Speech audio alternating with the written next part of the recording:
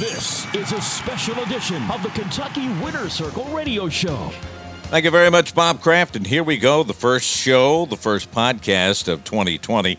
Hi, everybody. It's a Derby week, a Breeders' Cup week, so much more for the ever-improving Kentucky racing circuit, which lies ahead this year in 2020. Happy New Year, everyone. Welcome back into our first podcast, as I said. It's the first one of the year. We'll spend some time on the road to the Derby, but we'll also spend some time looking ahead to the Eclipse Awards coming up very, very shortly. They may already have come and gone by the time you hear this podcast. At any rate, I'm E.J. Clark, your show creator, founder of KWC Radio. We're based in Louisville, Louisville's longest-running horse racing radio show. We're starting our 23rd year. Lane Gold is my co-host. Will join us and give us some of his Breeders' Cup thoughts related to the Eclipse Awards. So there's a lot going on as we begin season number 23 of the Road to the Derby. The show before the show as we leave for Florida January the 18th and begin gathering interviews. Tampa Bay Downs will be our first stop, and then on to Gulfstream Park for some interviews, not only with Derby connections on the Derby Trail, but get some interviews from connections at the Eclipse Awards. So it should be fun. Making a few rounds, going to see some friends down in Florida, see some family down there. And he's not scheduled to race in the Pegasus, which is scheduled for the 25th of this month here in January as we record it. I'm talking about Maximum Security. His connections will be on hand, though, that is for sure, at the 49th Eclipse Awards. That's January 23rd, to see if they can pull off the biggest crown since losing the Roses here in Louisville with the Kentucky Derby DQ. Maximum Security finishing first, being disqualified, placed 17th behind Long Range Toddy. So, Maximum Security has been a finalist and nominated as one of the top three finalists for not only Horse of the Year with My Tolly from the connections of Hermitage Farm. They raised that speedster, that's for sure. We'll mention that a few times for you. And also the other finalist is Bricks and Mortar. And the unbeaten turf superstar. It's been a while. Lane Gold will explore that. It's been a while. You have to go back to, first of all, Wise Dan, the last Horse of the Year to be a turf star. He was a star on both dirt and turf, but mostly we remember Wise Dan for his feats in the Breeders' Cup back-to-back on the turf. But anyway, he's a turf star, Bricks and Mortars, that's for sure. Super fast, stupendously sprinting, but totally to be considered. And then Maximum Security, who had three Grade 1s, didn't have the Derby to his credit. The Florida Derby, he won, came into the Derby as one of the favorites, that's for sure. Finished first, was disqualified. We'll be talking about that for Derby 146. Don't worry about that. Plenty of time to talk about Maximum Security and relive that Derby. There's no question that will happen. Trust me on this one, folks, here. That is for sure. But when you take a look at, it's interesting, and I will tell you, I'll share with you in just a little while my votes and the thoughts that I have on who I voted for in the Eclipse Awards. We do have a vote. So we'll get into that and several other things. But I think the 3-year-old male championship is going to go to the Derby finisher first, or as Bob Baffert liked to say, one of the two Derby winners. Country House placed first after finishing second and never raced again in 2019. That was a big disappointment because really wanted to see. Country House was one of my long shots in the Derby, and I really like Country House going in to the Kentucky Derby.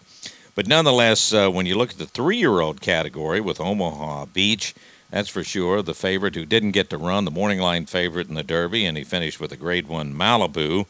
Certainly a deserving candidate in there. Omaha Beach, Maximum Security in there. And then, of course, Code of Honor, the Travers Stakes winner, who also beat older horses in the Jockey Club Gold Cup. So of these 3-year-olds, Maximum Security beat older horses twice and finished out with the Grade 1 victory in the Cigar Mile. So Lots to talk about in that particular category, and I'm sure people are still kind of going over it. Now, we do have some other news.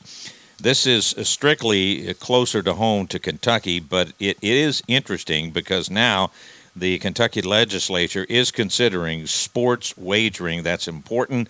Keep has announced that they want to applaud Chairman Koenig and the House Licensing, Occupations, and Administrative Regulations Committee for advancing sports legislation, sports wagering in the Kentucky legislature. And that story was announced on Thursday, January the 16th.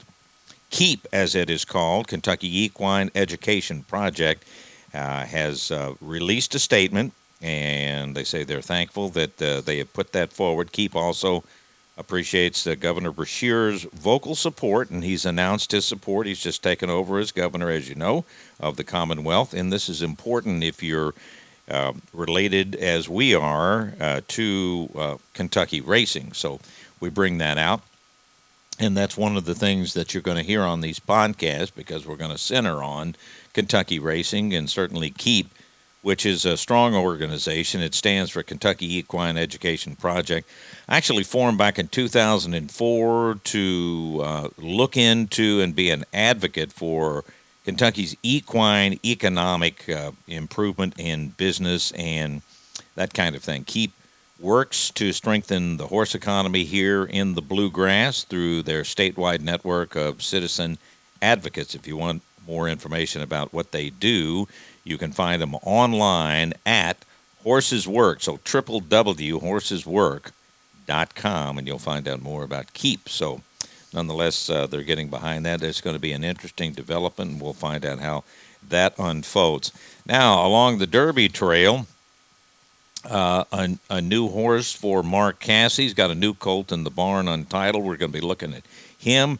Gary Barber is one of his top clients for Mark Casse, who's going to be in the U.S. Hall of Fame one of these days. He's already in the Canadian Hall of Fame.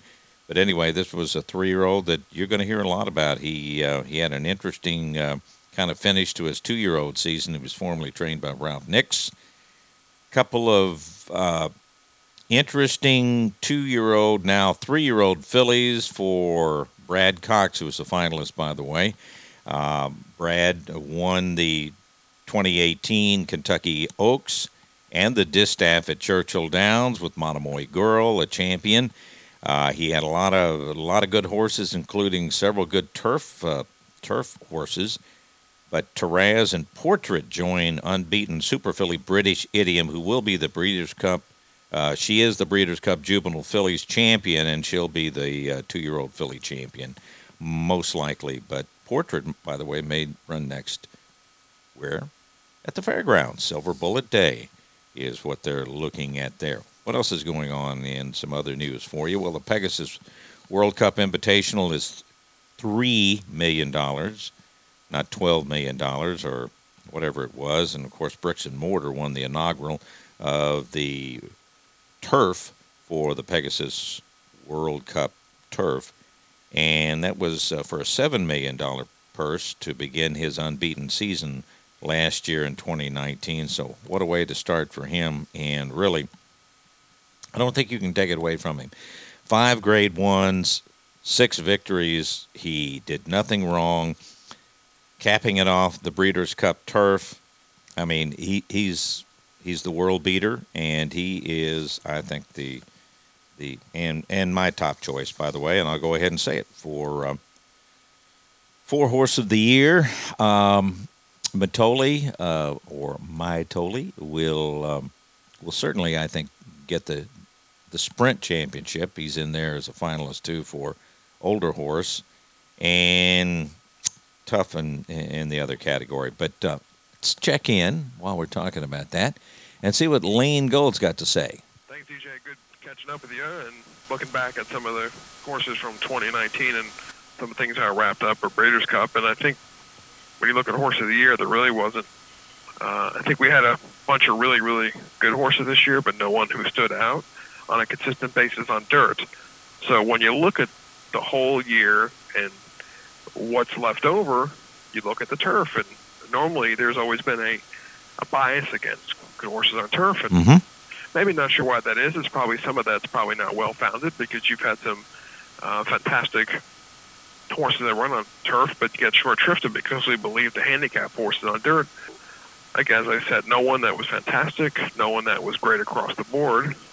So we were left with one horse consistently day in, day out was good, and that was Bricks and Mortar for Chad Brown. He was 6 for 6. He earned about $7 million and capped off the year winning the turf. And if you take the T out of the past performances, it's certainly hard to argue. If you just look at just simply number 6 for 6, $7 million to earnings, and his whole career is 11 for 13. In some ways, how do you not give him that? And I think this pretty year, tough not Vito to. Rosso winning the Classic certainly muddied that. There's been no nothing 2-year-old, so it becomes again a pretty simple and easy title to give him. And the last NTRA poll, the final one, he got all but 2 first place votes. So I think that's where you're going to see most people go, and Matoli will get some attention because he won every race but one, and that was a Vanderbilt at Saratoga. But short of that, he was 6 for 7 and won over $2 million. Again, a fantastic year. Again, sprinters don't usually get much attention as horse of the year. And they're turf horses, as we mentioned. So really, Wise Dan was the last turf horse to get a horse of the year, and that was back in 2012 and 2013. But before that, you had to go back to the 80s and 90s when you've seen a Kodashan or a John Henry who ran on both turf and dirt. So it's a rarity, but not to take away from what Bricks and Mortar did, but really a heck of an effort this year for Chad Brown. He had another good Breeders' Cup, another good year for him. The only thing missing from him is the Derby, but short of that, he's been fantastic. And so, yeah, he will deservedly get Horse of the Year. Yeah, Lane, again, as I said earlier in the podcast, 6 for 6, 5 grade ones. It came down to Bricks and Mortar, and after the Breeders' Cup Turf, and Matoli after the Breeders' Cup Sprint, only lost once.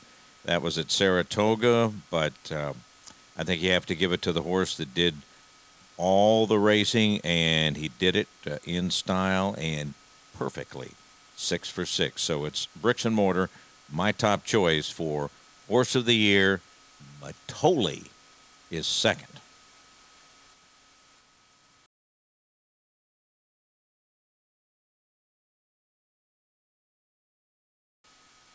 Before we go back over to Lane Gold to talk about the 2-year-old awards for the Eclipse Awards for 2-year-old champion, and one of them is not Dennis's moment. Let's tell you that we were able to catch up with Dale Romans at his barn at Churchill Downs here in Louisville a few weeks back and get his impressions, not only what's ahead for Dennis's moment, but his impressions on what they were thinking before they went into the Breeders' Cup Juvenile and before the stumble in the race, losing all chance and finishing last.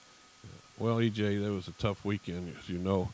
Never went into a race feeling better about a horse than I did Dennis's moment into the Breeders' Cup, and that just shows you there's hundreds of ways to lose and one way to win. And that stumble out of the gate was tough, and we couldn't figure out what to do, first of all, because I think he deserved to be champion 2-year-old, which isn't going to happen now. I thought if I ran him back in the Rim Center of the Jockey Club at Churchill, we could potentially still make him champion. But after sleeping on it for a few days, we decided to send him out to WinStar Farm, stick to our original game plan, which was to win the Breeders' Cup and then give him a little time off and come back and try to win a Kentucky Derby. So we just skipped the later 2-year-old races. He's getting a little freshening. He's going to be there till December 15th. Then he'll join back up with us in Florida and hopefully make his first start in the Fountain of Youth. And if all that works out, he'll go Fountain of Youth, Florida Derby, and right here back to the Kentucky Derby. Dale Romans, and since we talked to him a few weeks ago, Dennis's moment is back at Gulfstream Park, and he is training very well. He's already had a recorded breeze over the track under Tammy Fox. So let's go to Lane Gold. So the Breeders' Cup long shot upset winner in, damn, I can never think of that horse's name. What? Well, the 3 finalists are the Breeders' Cup Juvenile upset winner in the Juvenile at Santa Anita Park, and that was Storm the Court at 45-1. Maxfield is in there, and also Structure. Those are the 3 finalists. I voted for Dennis's moment. simply because, no, he didn't win a Grade 1 like Maxfield and four-wheel drive. I had him in there and stormed the courts. So you see where my votes went. But nonetheless, I still think he had a great year. And he deserved to be one of the three finalists. So, Lane Gold, your impressions on the three finalists and the outstanding 2-year-old in the 49th Eclipse Awards. Lane? EJ, yeah, I agree with you that the 2-year-olds certainly are a mystery, and Storm the Court, who won the juvenile, and frankly, the top three in the juvenile were a complete mess. We thought we might see a Baffert or somebody come up and win one of these big races, the 2-year-old, but it's been so uneven this year. Nobody who's gone 4 for 4 or 5 for 5, or they've done it so late in their 2-year-old year, and which makes for interesting 3-year-old season that's going to leave a Derby picture wide open, which is not a bad thing. Certainly there's a lot of horses we haven't seen run yet. There'll probably be factors for the Derby and Oaks, but I think really if you look at the 2-year-old or the honors this year, 2-year-old's going to be a hard thing to sort out for the voters as we get toward the end of December and January. And the morning line favorites, and you look at even the first Derby future wager, you saw the field was the favorite because literally no one in that top 23 was really stood out, and that is going to reflect when you get to the end of the year honors for both freshmen, males and females. So only one category seems solved, or two categories: best sprinter, horse of the year, but 2-year-olds, just a head scratcher, and again, will make for a very, very interesting and wide open 2020. Lane, I have to ask you about. All right, I'll do a countdown and do her, I guess. Right? Same thing. Yes. Okay. All right.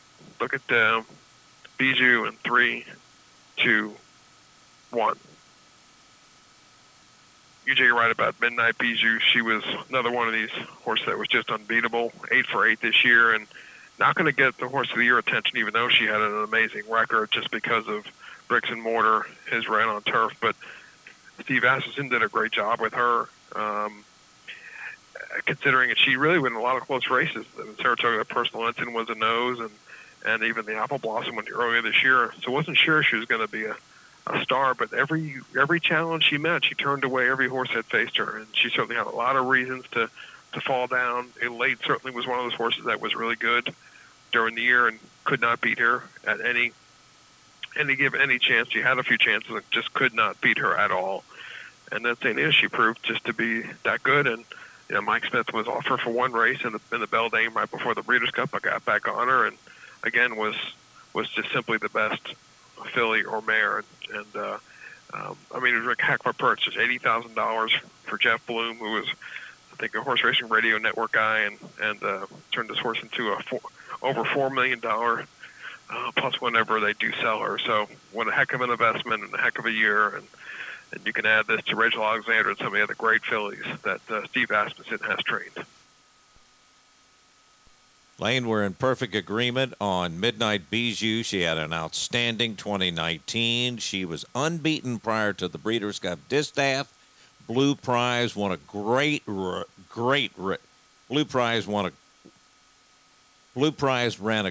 race in the Breeders' Cup Distaff to beat her, and she was only beaten by a length and a half. And she danced every dance, and the one with she beat a late twice, and the one with the narrow victory and a nose over a late in the Personal Ensign. I think that showed her true grit for sure. That was my favorite race of the year. But outstanding year for Midnight Bijou, a daughter of Midnight Lute.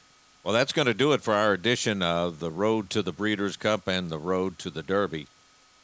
Well, that's going to do it for this edition of the Road to the Derby and our recap on year-end honors with great horses and horses of the year and an outstanding year. Congratulations to all the connections for the finalists for the 49th Eclipse Awards that'll be held at Hallandale Beach, and that is at Gulfstream Park on January the 23rd. We're going to be down there in Florida for about 10 days. We'll be back, and we'll be back on the Road to the Derby and have all the latest news through the prism of our Kentucky connections. That's the way we do it, and hope you can catch us next time here on Horse Racing Nation.